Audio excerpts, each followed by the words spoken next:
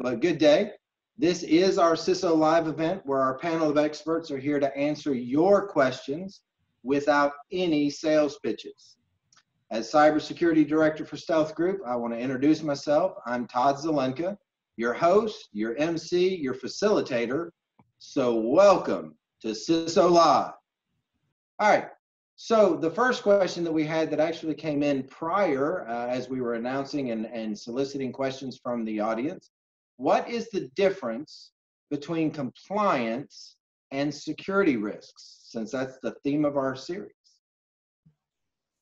Well, let me give it a go on that one. So compliance really is a snapshot. It's a requirement that a lot of industries have to do, and same for healthcare. HIPAA, high trust, you basically have to meet certain requirements. It's compliance. Do you meet those requirements at that given point in time? So usually done internally or externally by external auditors, but that means just you met the requirements to be compliant. Security, on the other hand, is that you actually are secure, that you're doing what needs to be done. So monitoring logs, making sure users log in, log out, maintaining your firewalls, maintaining your system, making sure the users and your staff is educated, is trained. So that is a continuous thing. Security is continuous 24/7. Compliance is a snapshot to give you an overview. Have you done the right thing over the last year or two that you need to be compliant in? That's how I see it. Yeah, and I'd also add compliance is more of a checklist mentality. So if these 20 things are done, you're compliant. HIPAA, if you've ever had the fortune or misfortune of reading the HIPAA actual regulations, it starts off with risk. Understand what's going on in your environment, understand where your issues are, and deal with them. So it's risk management. It's understanding the right level of security for your organization and building processes to get there. I think the biggest a story that can tell you the difference is the Target breach with Fazio. Fazio was the HVAC company, which actually led to the giant Target breach. Was about 5 years ago. Target was PCI compliant. Their check boxes were all done. However, they evidently needed a few more check boxes. So they've done everything at the time to be PCI compliant, but there still was a gap. To Dasha's point, if you look at a risk mentality, what broader scope do we need to deal with? A compliance list is never going to be enough to verify that your security is secure enough to meet your expectations. And that really is the difference, is a prescriptive checklist given to you as opposed to you making sure your security program meets the expectations of your organization. Good point. So that gets me to a question then. So do you think, and especially in HIPAA being on the risk side, do you think for the other industries, not having a risk-based approach, but more of a compliance check like PCI for the financial sector, that is giving the false sense of security or false sense of what companies actually need to do? Because especially the way you mentioned it, risk-based, it's you're looking at where you are, your company or your healthcare system, your hospital, your doctor's office, and you actually look at it. What do I need to do, the way I do business, the technology that I do, the people that I do, and that's unique across the board.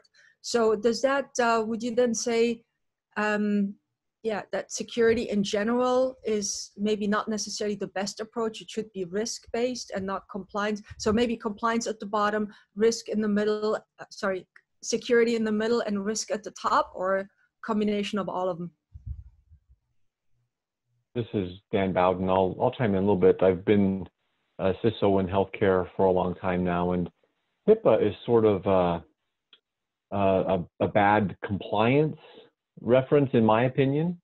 There's no governing body who circles around where you can go to. There's no line you can go get in and go to Health and Human Services and get your HIPAA compliant check mark.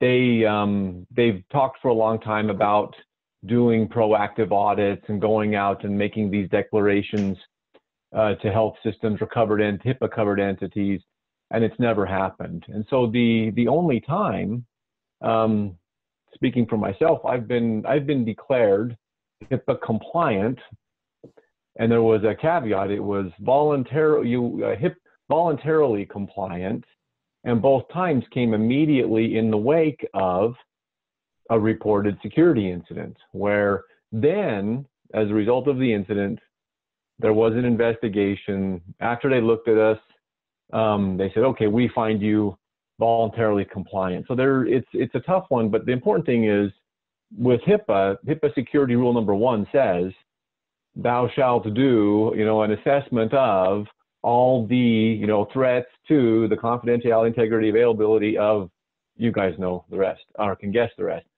And so that's the most important thing. So it is being able to look at the HIPAA security rules, and people get kind of hung up because some of the rules are required and some are addressable.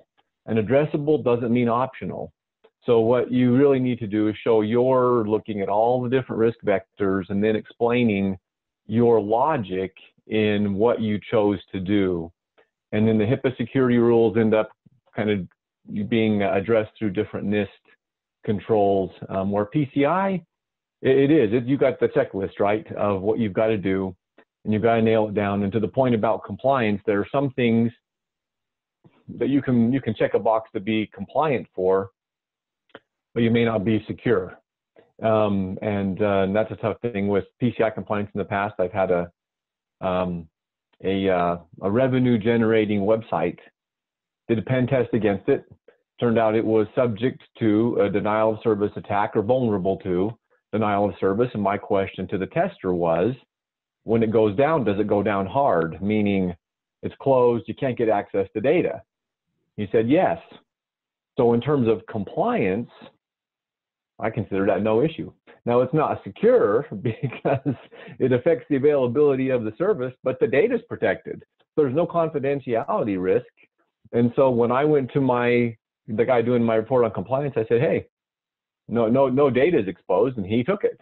Right now, I still let the business owner know they may want to address that. So that's the conundrum you're in. To Dash's point is, it's sort of doing things right versus doing the right thing. And, security is the latter, my take on it. Wow. And the advantage with compliance is good and bad. They're both aspects. Compliance is good for a company that doesn't have the security leadership strategy and the people to kind of help them manage the risk. So those that cannot deal with cyber as a business risk, who can't think through those processes, compliance is good because then you have the 200 check boxes and you're done. Doesn't necessarily mean you're secure enough, but at least you can complete that cycle of review. Most healthcare companies, at least the smaller ones, don't have someone to help them through the risk concepts. I've got a small client I'm working with, and they needed their risk assessment. Even the risk assessment itself is arduous, and you really need specialists to do it right. For the small company, I use Health and Human Services tool. They have a risk assessment tool that HHS provides. And I pulled it out and I looked at it and I ran through it, and it produced 400 pages of gobbledygook that meant really nothing to me. I've got 20 years experience in healthcare cybersecurity. I don't know what it was spitting out, but I did a risk assessment with the HHS tool. So you need the right skill sets really to play in the risk space as opposed to the compliance space. Compliance is easier to do. Doesn't necessarily mean you're more secure though. Well, and that actually, with Dan's explanation of HIPAA, leads to one of our questions, because it says, what does HIPAA and HITRUST address as far as, or how do they address risk? Dan's elaborated on HIPAA quite well for us. What about HITRUST? Or is that a consideration? HITRUST is interesting, and it's picking up more steam on the healthcare provider space. It started more in terms of the healthcare payers, the insurance companies, and they're in effect a vendor to many. So maybe your employer, if you work for a company and you're going to go to Aetna or Cigna or someone, and so you may want a framework, and that's what they liked HITRUST for, is it had the checklist box. We do all these things. And so that was, rather than the payers liked it, because rather than getting 100 different clients sending 100 different unique questionnaires to respond to, they like giving you their HITRUST, their SOC 2 Type 2, to show, hey, we've got a handle on things.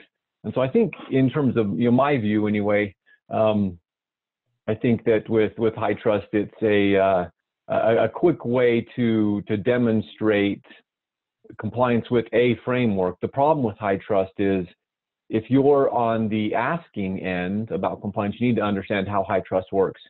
The scope is variable, so someone can declare a particular set of scope and say, we're HITRUST compliant, and you need to ask, what was the scope? Was it applicable to all the information systems which support my business relationship with you?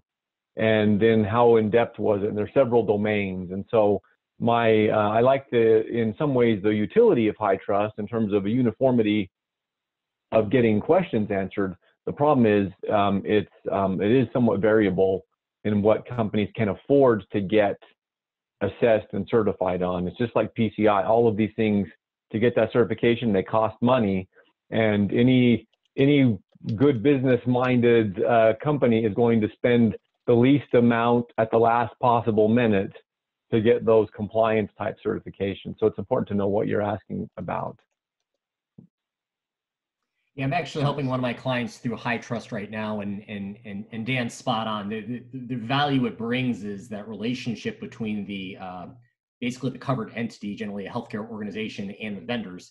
Healthcare organizations have hundreds of vendors they deal with. They're sharing data and resources with all sorts of people. The healthcare provider has to have some sort of level of comfort that their vendors are being secure.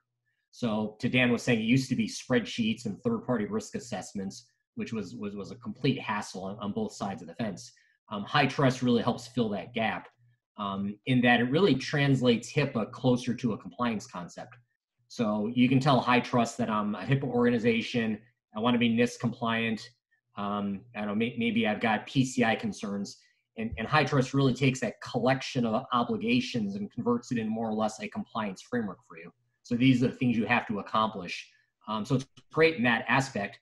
But from the vendor's point of view, the person getting the assessment, it is not easy. It's big. Again, you need specialists to help you through HITRUST. HITRUST is very difficult to do, but it really gives us that HIPAA stamp we're looking for. So it's not cheap, and it's not easy, but it does fill a gap. I'm not sure it's the best way to fill a gap, but it does give us some measurable and demonstrable sense of security when big guys are dealing with their third parties. So I've got a note to that, and I want to ask a question here as well. So I don't know if you all read, but there was in June the announcement that HITRUST version 9.4 of the HITRUST CSF is incorporated in the DoD CMMC approach, which also includes the NIST 800-171, and then pretty much getting a little bit more aligned with the other standards. So I think that's a good thing, because then we're suddenly starting to speak the same language. We're starting to speak the same standards or the same framework, at least close enough. I think that is a good approach. But taking CMMC and what you said, Terry, is getting that certification. It's you mentioned it at the beginning. There is not really an authority out there that will investigate or find. I mean, there is, but if you take a look at the statistics of how many complaints there were, how many were investigated, and then eventually, I think 116 million were the fines, which is, over the last, I think the statistics were from 15 years, over the last 15 years, it's not really a lot. So I don't really see why healthcare or especially small businesses, doctors, the small clinics that don't have the money, that's still dealing with a quite large volume of data, they don't have any incentive to become HIPAA certified and or get any third party in there. They're kind of relying on here's my software from a vendor that I bought. Everything else I have on paper, we scan it in, it's somewhere in the cloud or it's local. I hope I'm good. That's kind of the mentality I'm seeing a lot, and which is a little bit, I would say, kind of frustrating, because it does not protect the individuals. And at the same time, I think it gives a wrong perception to the doctors and the business owners where the risk is. Good point. I agree. It goes back to that concept of cyber as a business risk. And that's the conversations I like to have. Big companies that Dan's organization probably has some sort of enterprise risk committee. They're used to dealing with big concepts like that. Small provider, startups that I'm dealing with, entrepreneurs, small and mid-sized companies, they generally don't get that concept. And I've been using the label of risk savvy business owner. If you have a risk savvy business owner who understands some of those concepts, it's an easier conversation to have, talk about cybersecurity and HIPAA and everything else. But a lot of small companies just don't get it. That concept of risk is completely foreign to them. And what's they're looking at the downside. Am I going to get fined? Well, there's really not a lot of HIPAA fines.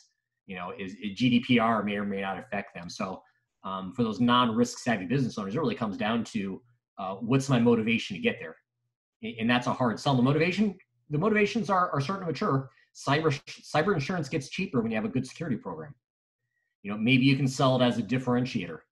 Maybe you're third parties. Maybe you're a partner with Dan's organization, and Dan says, you got to show me you're secure. So there's more and more drivers that are starting to push these small clinics and these small organizations to be secure minded, but that motivation has to keep growing. Well, and that brings up a great point and leads to the very next question Jim had posed. Jim, I know you're good at asking questions, so I'm going to let you ask your own question, brother. That was a great lead in right there, Terry. So, does being sued not motivate them at all? Right, they may not get a fine, from a governing body, but does the risk of being sued and how well does being compliant hold up in court in terms of limiting one's liability? And it's kind of a leading question because on the physical security side, you guys may be aware of a thing called the Safety Act, where the Department of Homeland Security, has worked with companies to certify certain security programs to say, in the event of an act of terror, if you're certified, we're going to put a cap on liability. And this is post 9/11 kind of thing because of how many people did get sued after 9/11. There's no governing body like that, I think, in this space, I think, as you alluded to earlier. But is anybody looking at that kind of thing as well to help stave off some of the liabilities that people may have? And now it's the best insurance you could have. If you are certified, there's your motivation kind of thing. So I guess a lot of it goes around legal challenge. So I'll leave it there. What are your thoughts on that? Maybe experiences. Dan, you want to jump on that one? I'll take a shot. So relative to HIPAA, it's an interesting question, right? I think, 3 or 4 years ago, maybe 5 years ago, there was some discussion or concern about patients or health plan members bringing class action lawsuit. And there were a few, back in that 3, 4, 5 year time frame, but there haven't been as many now relative to HIPAA. And I think it's because not many health systems are at the health system level. I get lots of vendors who tell me their solutions HIPAA compliant. But in terms of the people with the data who have the breaches, none of us walk around saying, claiming to be compliant because we've never actually had Health and Human Services Office of Civil Rights come in and do a proactive audit and go through the list and say that we are.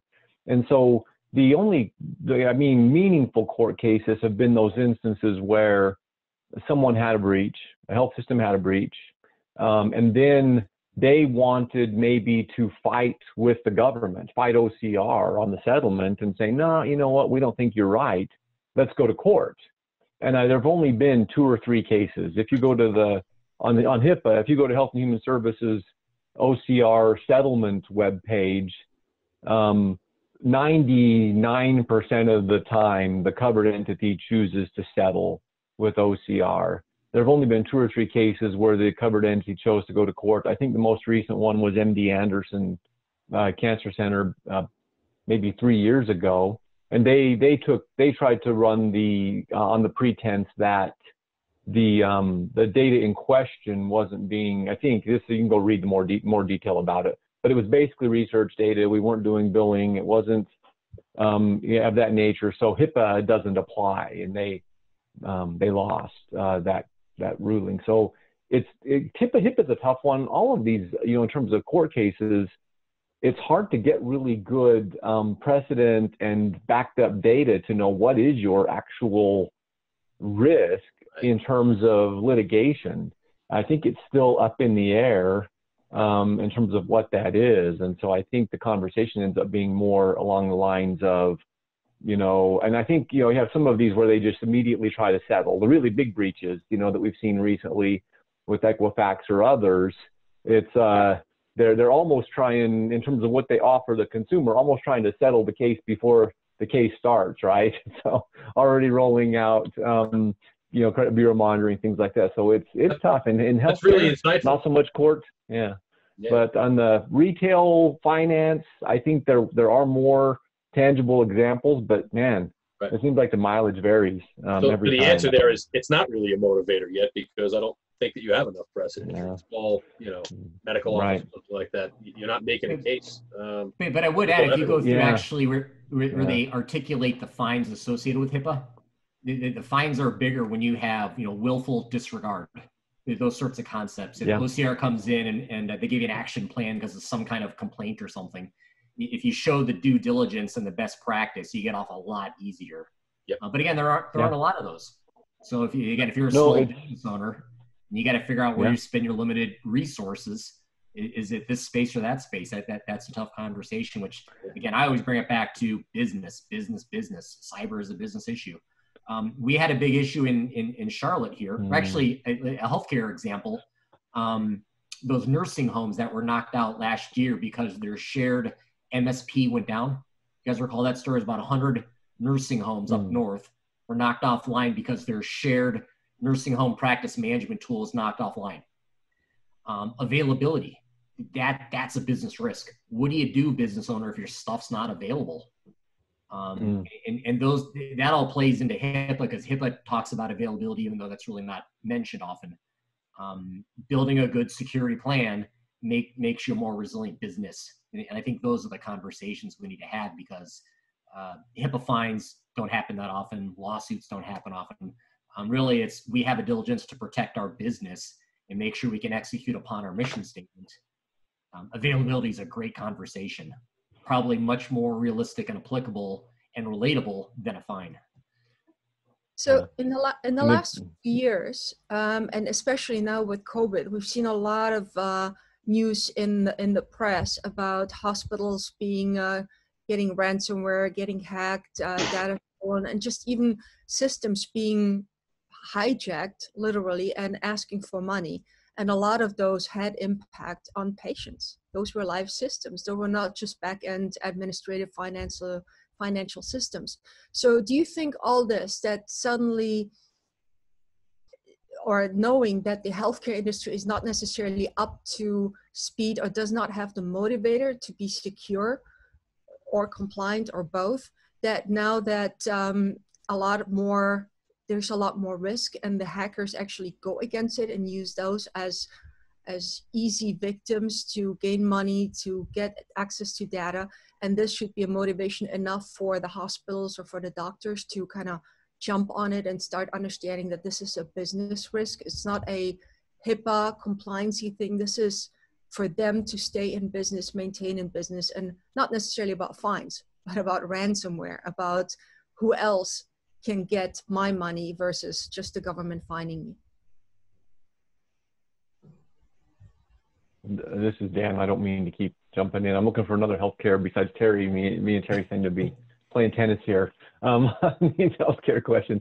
But, it's interesting. I think we've, in healthcare, and Dasha has a good point, we've sort of had the haves and have-nots on getting a good cybersecurity program in place. And, as a patient, I would tell someone, hey, if you're seeing one of the mainstream health systems in your state, one of those has multiple hospitals, multiple practice locations, they're probably in the haves category. Now, that doesn't mean they won't have a problem, because we can see every day cybersecurity is hard for everybody, right? Even big tech companies, it's hard when they're being challenged.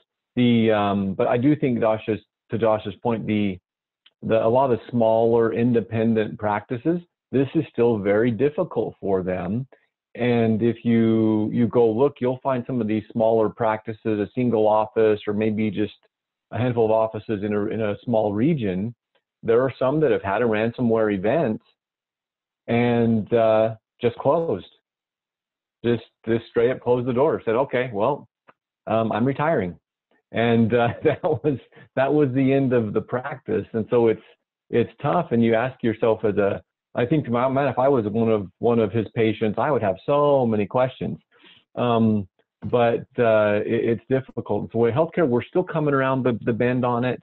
There are some really good resources. As Terry mentioned, the key thing is finding good help and resources. And the Health Sector Coordinating Council is kind of one of those. It's tied into Homeland Security, all other organizations that help with critical infrastructure sectors, cyber defense, and healthcare is one of those sectors. There's more and more good information. If you're aware of a health system that needs assistance, you can go out to that Health Sector Coordinating Council for Cybersecurity. Great resources. To Terry's point about the checklist, I was one of the kind of the contributing authors to that.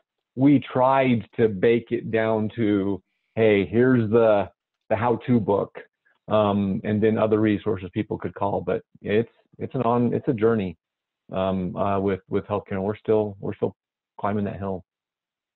And I appreciate your work, Dan. Those checklists add a lot of value. They're not a waste of time. But to Dasha's point, they're not everything. For small companies that really don't have the guidance, checklists are a great tool, and maybe it'll get you 80% of where you need to go. I do add one thing back to what Dasha said earlier on, though, is what are the external motivators that are going to get us to the point where security is really important? I'll tell you one case that's going to happen eventually is ransomware is going to lock down a Da Vinci surgical device.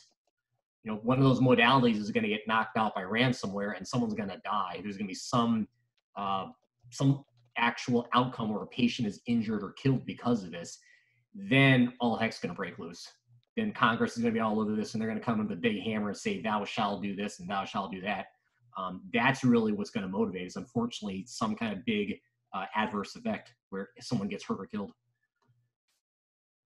And that's a good point, because right now, I mean, it's not just now, but in the last few years, technology is becoming more and more advanced.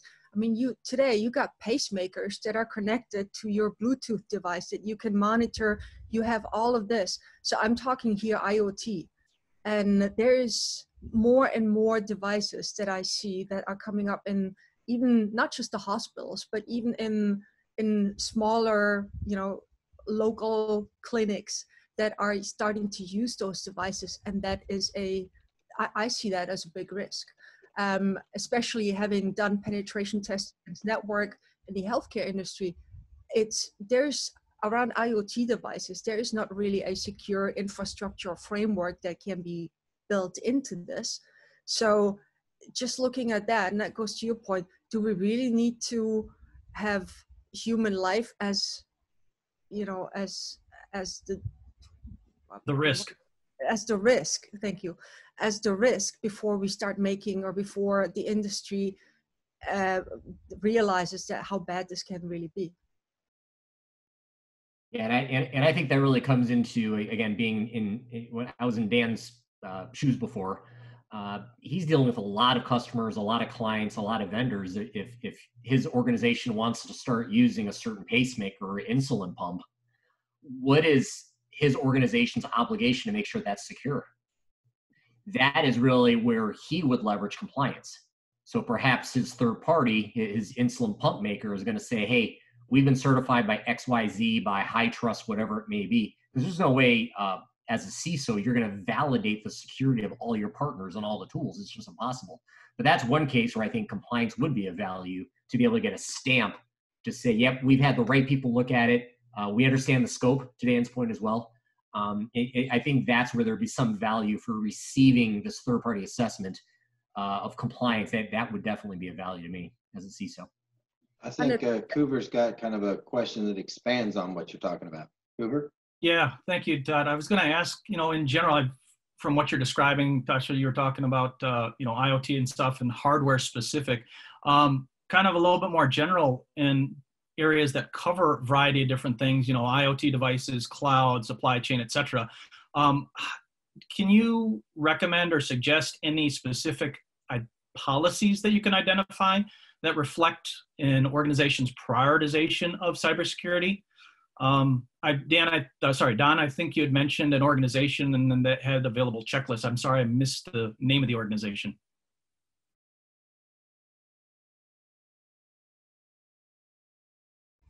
I think you mentioned, Terry mentioned that the HHS checklist that you can download.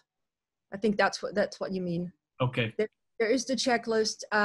Now, as far as a cookie cutter, where is the risk? Where does a company need to go? I don't think there is a cookie cutter approach there. There is always the baseline security, and that applies not just to healthcare industry, but everywhere, is you need to meet the basic security requirements from, and one thing that I've seen a lot also in the healthcare industry is flat network. Having certain things segmented out, as in what are the critical assets? For example, a billing system, yes, it's critical. Yes, it's important. Is it as critical as a device that saves life, as a ventilator or pump or something like that? It's a different risk. So separating those assets into the different security zones and network segments and separating them out and making them secure accordingly, I think that's the biggest key. And what I've seen, at least the healthcare hospitals that I've been audited, or I've audited, is you have a relatively flat network, you start growing, you acquire other businesses or you partner with other healthcare industries, and then suddenly you got this huge network across US or several states, and you don't have the overview really, and you do not have the critical assets, especially the life-saving assets, completely separated out and secured as you should. And in that case, it does not really matter how much that technology is that was certified and is high trust compliant and HIPAA and has encryption. There's always going to be some kind of risk to it, always. Nothing is 100% perfect. So even if it's certified and you still have it on a flat network, you're still going to have some risk. If you separate it out into a network segment, that risk is going to be significantly less. It's still going to be there. So I think this kind of the overarching strategy, not just the best tools, the processes, but also in the architecture. Where are the critical assets that you have as a business? And that criticality is different from business to business. And I think that's the first question to ask, which is what Terry mentioned at the beginning. I think Dasha gave the great, and I'll marry up an answer to what she proposed to James's latest question here. So Dasha described the situation very well from a technical standpoint.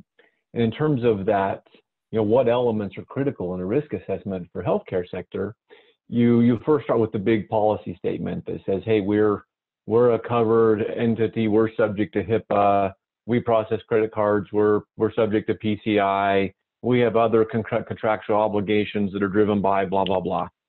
And then within that, you start saying, okay, well, if you look at all those requirements, what are all the applicable frameworks that might be NIST, something else, and you start boiling those into policies, standards, and then sometimes procedures.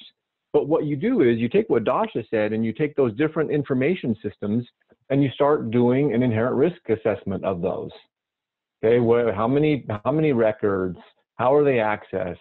Do we end up on the news tonight? Kind of that. If we're going to be in the news tonight because that gets breached, that's a high risk one. And so the risk assessment for those systems is going to be a thicker book, so to speak, and you're going to need to update it more consistently. So that's the way my team breaks it down, is we have 30-ish of those. If something goes bad on this, we're on the news tonight, information systems. And so those are getting a constant hover of what are we doing, every 2-week corrective action plan review and update on any gaps. And then the mediums and lows, it's more of a every 6-month annual review. But you need to to Dash's point, all those policies and standards had a control framework behind them, and I'm comparing that control framework to the design that Dasha described. So if I'm in a flat network that has different problems, I'm not doing default deny, I don't do, maybe I don't have 2FA, things like that. All of those, now I'm developing a risk assessment where I can say, I think I should be here, but I'm only here. Here's my corrective action plan. And that's important work to show in terms of, back in HIPAA, those penalty tiers are determined on levels of gap or negligence. And so if I'm not showing any work, or I'm showing I've had this big high finding for 5 years I've never addressed, and then one day I get beat, I might be declared willfully negligent. But if I've shown I've been making progress, there were some circumstances that, a normal person wouldn't have guessed, then okay, there was a mistake or there was some other factor. But there's two, Dasha did a great job describing the technical issues, and then you've got to bring your administrative part of your program together with that and then manage it. And it's hard. That's why the healthcare problem, we don't have we've been challenged for a lot of really good technical people, and then cybersecurity people are esoteric within that, and the people who have the willingness to do these risk assessments to the level they need to be done is another kind of degree of challenge. I think the other challenge to that, and you kind of touched on that, is the whole administrative part. It's a cultural change in that you have to bring to the table, and it starts really at the executive level, which kind of goes back to what is the appetite really, what is the motivation for the executives to actually get onto this. So you've got the cybersecurity and compliance people pushing from the bottom. The top does not really have the motivation yet. And then there's the third factor, the us as the individuals that actually leave our personal information and our lives with the healthcare industry. So, we as the individuals are requiring, our data be secure, that everything works when we need it, that everything is available when it's needed, and that they're going to save our lives. But it has to come, and it's across the board. Security and compliance has to come from the top. And the cultural change, I think to your point, Dan, that's the biggest thing, is getting the board, getting the employees, getting everybody on board to push in the right direction. Yeah, and to Dash's point, they don't want to have, leadership doesn't want to have a breach any more than you do as the CISO. And one of my favorite, back in my first CISO jobs, the head of finance, one of my favorite conversations, I walked through all of this, the likelihood of having a breach versus the challenge of being compliant. And at the end, he figured out there's really nothing I was ever going to do to earn the HIPAA compliant stamp. There was nowhere to go to get that. But he figured out through the discussion, he said, so you're telling me if we never have a breach, no one's going to check if we're compliant. I said, that's true. And he said, okay, do you have the list of things that are most likely to cause a breach in order? I said, yes, I do. He said, okay, how much is the first one? And that was where we went, and had a great relationship. And then once we got that, okay, how much is the next one? And that was the path he wanted to go. But we boiled it down to where he wanted to do something about it. I just needed to boil it into the chunks that he knew what he could shoot at first for me. In that culture among leadership is hard to get done too. That's got to be an intentional process as a CISO. One great presentation once every 2 years is not going to change your culture. Regular touch points with leadership. I make a point that with my executive group, every month I'll send them just a 2-sentence blurb on the latest article, whether it's a breach that happened down the street, whether it's a technical thing, but they need to slowly and regularly hear these concepts. Again, cyber is a business issue. It's going to impact our mission. Those sorts of things. You got to slow trickle that to help build up that support at leadership level. I've got a great follow-up question to what you just said, Terry. It says, how can I arm my compliance and privacy professionals with specific data that informs decision-making? So you touched on it. I just wanted you to expand on it if you. Well, I don't consider myself having to inform those people necessarily. I need to partner with them. So it's a lot of shared information going to go back and forth. They're going to tell me things, I'll tell them things, and we're going to work together as a team. I generally brand my security group as part of data protection. So I'm not necessarily cybersecurity program, we have a data protection program. That includes privacy, that includes compliance, and that includes security. The pieces all have to work together. You can have the best security program in the world, but if you have no privacy, it all falls apart. Conversely, if you have privacy but no security, it falls apart. The two really play part and parcel with each other. And then compliance can be very useful. Compliance, and even kind of the close peer to compliance is the audit. Your auditors, as a CISO, become best friends with your auditors. Use them to highlight issues you're having trouble with. Because your auditor is really the ones who are going to tell you, are you doing what you think you're doing? So build your policies and your programs to get where you need to go, and then your auditors are going to leverage. So really all those pieces all play together. They should all be best friends. You should be going out and having a apple teeny with them once a month and make sure you guys are all synced up. 100% agree. And to add to that, especially auditors, doesn't matter if it's internal or external. As a CISO, our challenge is always to get the buy-in and the budget and the, putting the risk in dollars on the table to the executive team and showing, hey, we need to get this done. So if you're good friends with the auditors, you can ask them to highlight what really is the risk. And that might help you to get the budget and get the message across for the executives, because it's not just your opinion suddenly, but it's either the internal team, or internal audit team, or the external that pretty much will validate, here's what we really need. So yeah, 100% agree with Terry on that.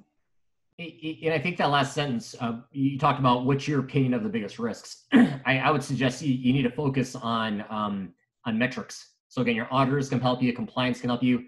Have you reviewed the Verizon data breach report with leadership? What actually are the most likely sorts of attacks? Have you reviewed FBI has cyber crime statistics every year? Great conversation in that space. So I would also suggest due diligence to actually get those numbers. What are the biggest risks? Again, Verizon, FBI, a lot of insurance companies now are producing statistics on the actual breaches and what it's causing people.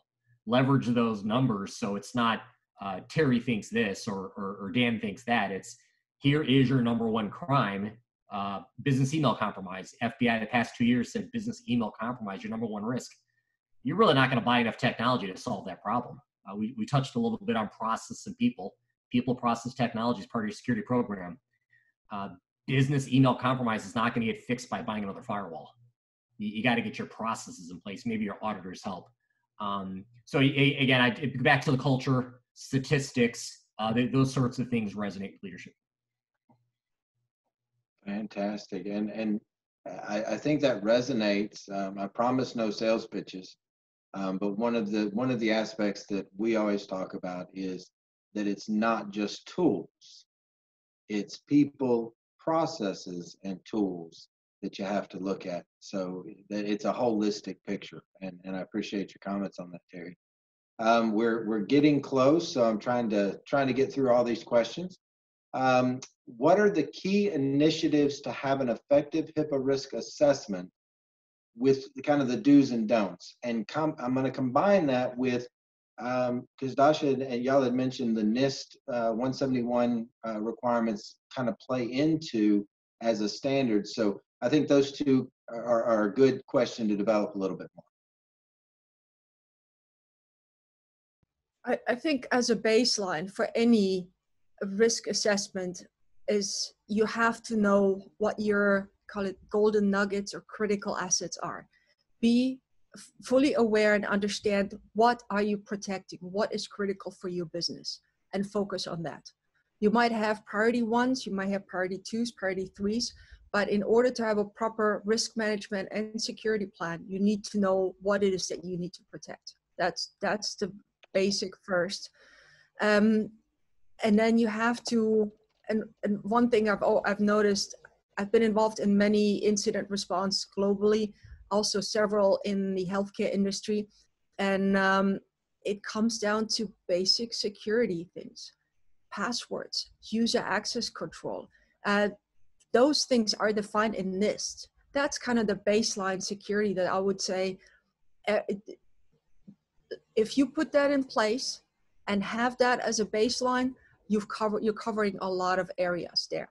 And from there, you know what your critical assets are, and then try to put a defense or security in layers, or defense and security. What is it again? Defense in depth. Defense, thank you. Defense in depth.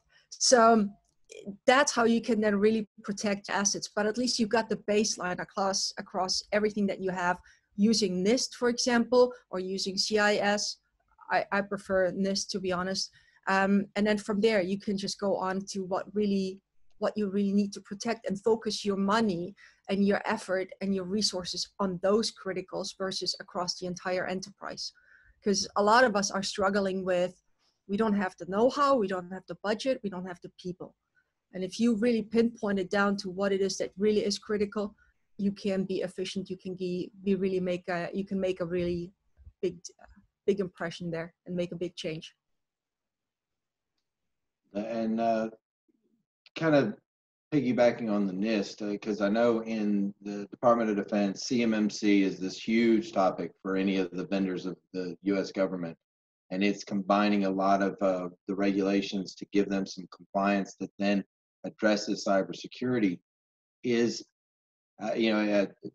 made the comment, no one wants to be that company whose breach results in legislation or regulation, but most won't act until it's regulated. Is more strict cybersecurity regulation needed in the healthcare industry? I think there's I see plenty smiles. of regulation. I think HIPAA, it is what it is, and I think it's good enough for the big companies and small companies because it's risk-based. You don't need to be Fort Knox. You need to be good enough. You need to consider where you need to be. What's secure enough? Do you understand that? And are you hitting that level? That's really how HIPAA is based. So I'm okay with the way HIPAA is laid out. It allows, Dan's at a big company. They're going to do a lot more than a small practice. They're going to do a lot more than perhaps a business partner in the space. I don't know that more regulations are going to help. I do like a stamp. Again, when I was running big hospitals as a CISO, I had hundreds of companies I dealt with, and how can I verify they're securely managing my data? I don't know. And I got on the calls with them, and they say, "Well, we encrypt." Well, do you encrypt everything? How well do you encrypt it? Do you have any passwords? Or those? Them listing 6 things they do to protect my data makes me feel no more comfortable than when we start. A stamp. If I have someone come in and say, "Hey," whether it's high trust. I hear the insurance companies are looking at, the insurance companies were talking about being the ones to actually give us kind of a good seal stamp for organizations in the cyberspace. But that third-party risk is really difficult to deal with. And frankly, I think that's one of the big problems someone has to fix. This one's a tough one. I'm on a public policy committee, and we actually, different Senate and House committees will send us draft legislation to review, and we are always happy to review it and provide input on it. And I'll give a hyperbolic example on one end of the continuum. When someone robs a bank, who's at fault? And who broke the law? Now, the conundrum we're in cybersecurity is someone chose to break laws that are in place. There are all kinds of laws about computer usage and hacking and unauthorized access of other people's property, even if it's electronic. And so there are laws already being broken, but doing what we do and acting the way we act, we want to create more laws. Now, we can increase the legislation and start sending people in these companies, the CISO or the CEO or someone, to jail if this happens. And I think that, not that I'm definitely not advocating that, because I'm a CISO, I don't want to go to jail, but I think you've got to ask yourself the question at the end of the day, as a consumer, when does it become a problem for the consumer? Because I think all of us as CISOs, if we really sat down and said, okay, I'm going to make something essentially breach-proof, I bet we could. However, I bet consumers will be much less likely to want to do business with us.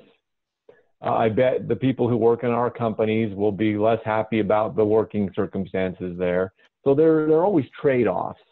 And any new apps, new everything, all this new tech that consumers, all of us want, increase the threat surface.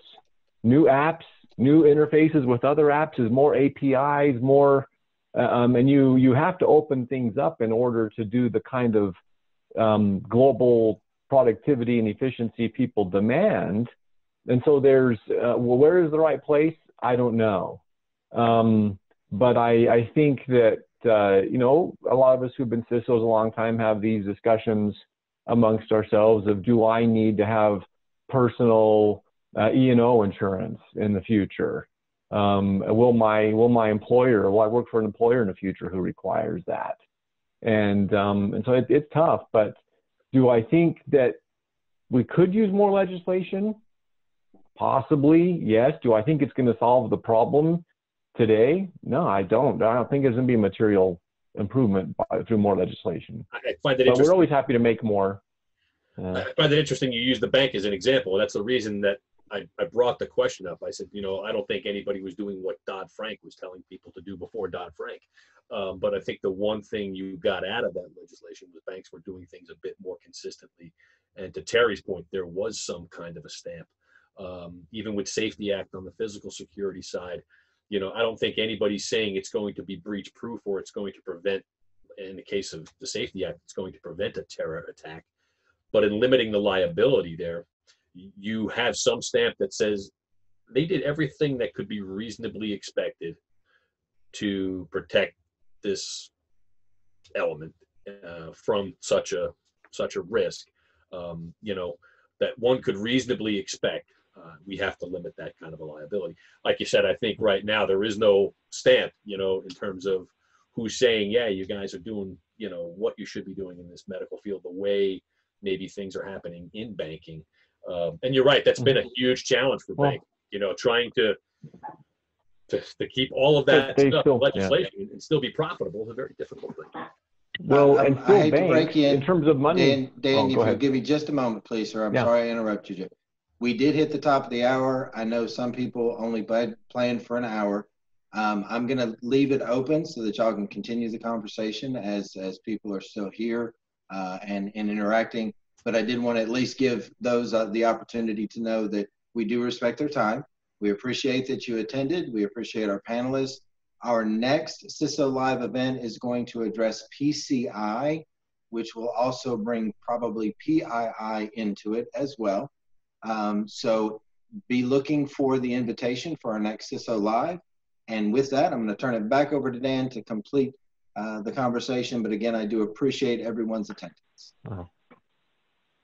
Thanks, Todd. And, you know, James has a good point. I think if you think big picture, you know, the example I was thinking of is someone's money being stolen from a bank, right? Kind of like our data being stolen from who we protect it with. Banks still leverage a key risk treatment option, insurance. And maybe I think that's maybe a better measure in terms of cybersecurity, in terms of risk treatment, to protect the consumer, to protect patients, customers. Maybe we figure out how to enforce or create that instrument for organizations that have really sensitive data, because I think just trying to ramp up more cybersecurity rules and legislations and frameworks, I don't know that it's going to work. Like I said, that at the end of the day, a bad guy with a firearm walks into a bank, they steal the money. Absolutely. Doesn't matter what the law says, right? And so, but all the customers, all the bank customers are protected. And so maybe there's some way we force that a little bit more, where there's that risk treatment option in the future. That's a great point. You know, the frameworks are there. And I think, as Dasha said, a lot of it's basic stuff. You know, the frameworks are there. They just need to, I think, ensuring that people are using them and they're doing that consistently is a great way forward. I did a series of presentations for the North Carolina Bar Association, and I based it on the American Bar Association guidance for legal practices. And to summarize their guidance, it's go be pretty good at security and then buy a lot of insurance. That's the American Bar Association guidance to legal practices. Dan's spot on. Insurance is certainly one way to manage risk, and it should be accounted for in everyone's planning. Well, to some extent, but if the cybersecurity insurance, and especially if you subscribe to it, they have the fine print in there. You have to be doing the right thing. You have to have basic security in place. You have to show that at the point of breach, you were doing the best, you were using best practices in your operations. And that's also one of those things is, and not to bash insurances, but you know, you will be the one having to prove that you've done the right thing. And nothing against healthcare industry, but anywhere really, how many companies are really in the position to show that at that point in time when we had a breach, we were really doing everything, we were monitoring everything, we had all the logs, we had all people, everybody was trained, everybody knew the processes. Never, ever will you be there. So yes, there's a combination between follow the rules, follow the best practices, have cybersecurity insurance, but at the same point, it's a chicken and egg. You have to have the basic hygiene, the basic compliance security in place in order to get cybersecurity insurance and to get something out of it if you get breached. It's a great point, Dashik, right? Because the insurance company sure as hell don't want to pay out when the time comes. They got a business to run to. Exactly. They're going to put you up against everything that you did. Did you do everything you're supposed to do?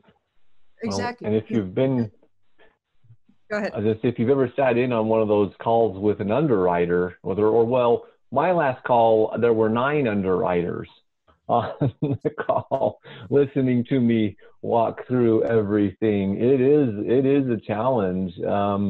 As Dasha and James are saying, that it's not an easy bar, and they get into some weeds in some areas you just don't expect. You're surprised that they do. So it is a much bigger deal. It's not just a simple questionnaire anymore if you're a pretty large organization. I believe right now it's easier to pass a PCI level 1 assessment and get that certification and the ROC than it is to show the proof as a big company to a cybersecurity insurance that you've done everything right. That's my opinion, what I've seen. And especially if we're looking at the companies that probably will be breached the easiest, because which are the small and medium-sized businesses, because they are connected to the bigger companies and they're the weakest link in the whole equation. So they're going to be the first attack point. And they certainly, when it comes to documentation, log monitoring, incident response, all of that, I mean, I think the Verizon report or even FBI has, I think 70% or something really high number of companies are not even aware that they have been breached until somebody identifies or informs them. And it usually, I think average time is about 18 months or something, within months before companies realize that they have been breached. So, you know, statistics, they speak one thing. The reality is how you're going to actually put that into play and be able to convince an insurance that you've done everything right. So it's a tough world, but challenging and a lot of fun.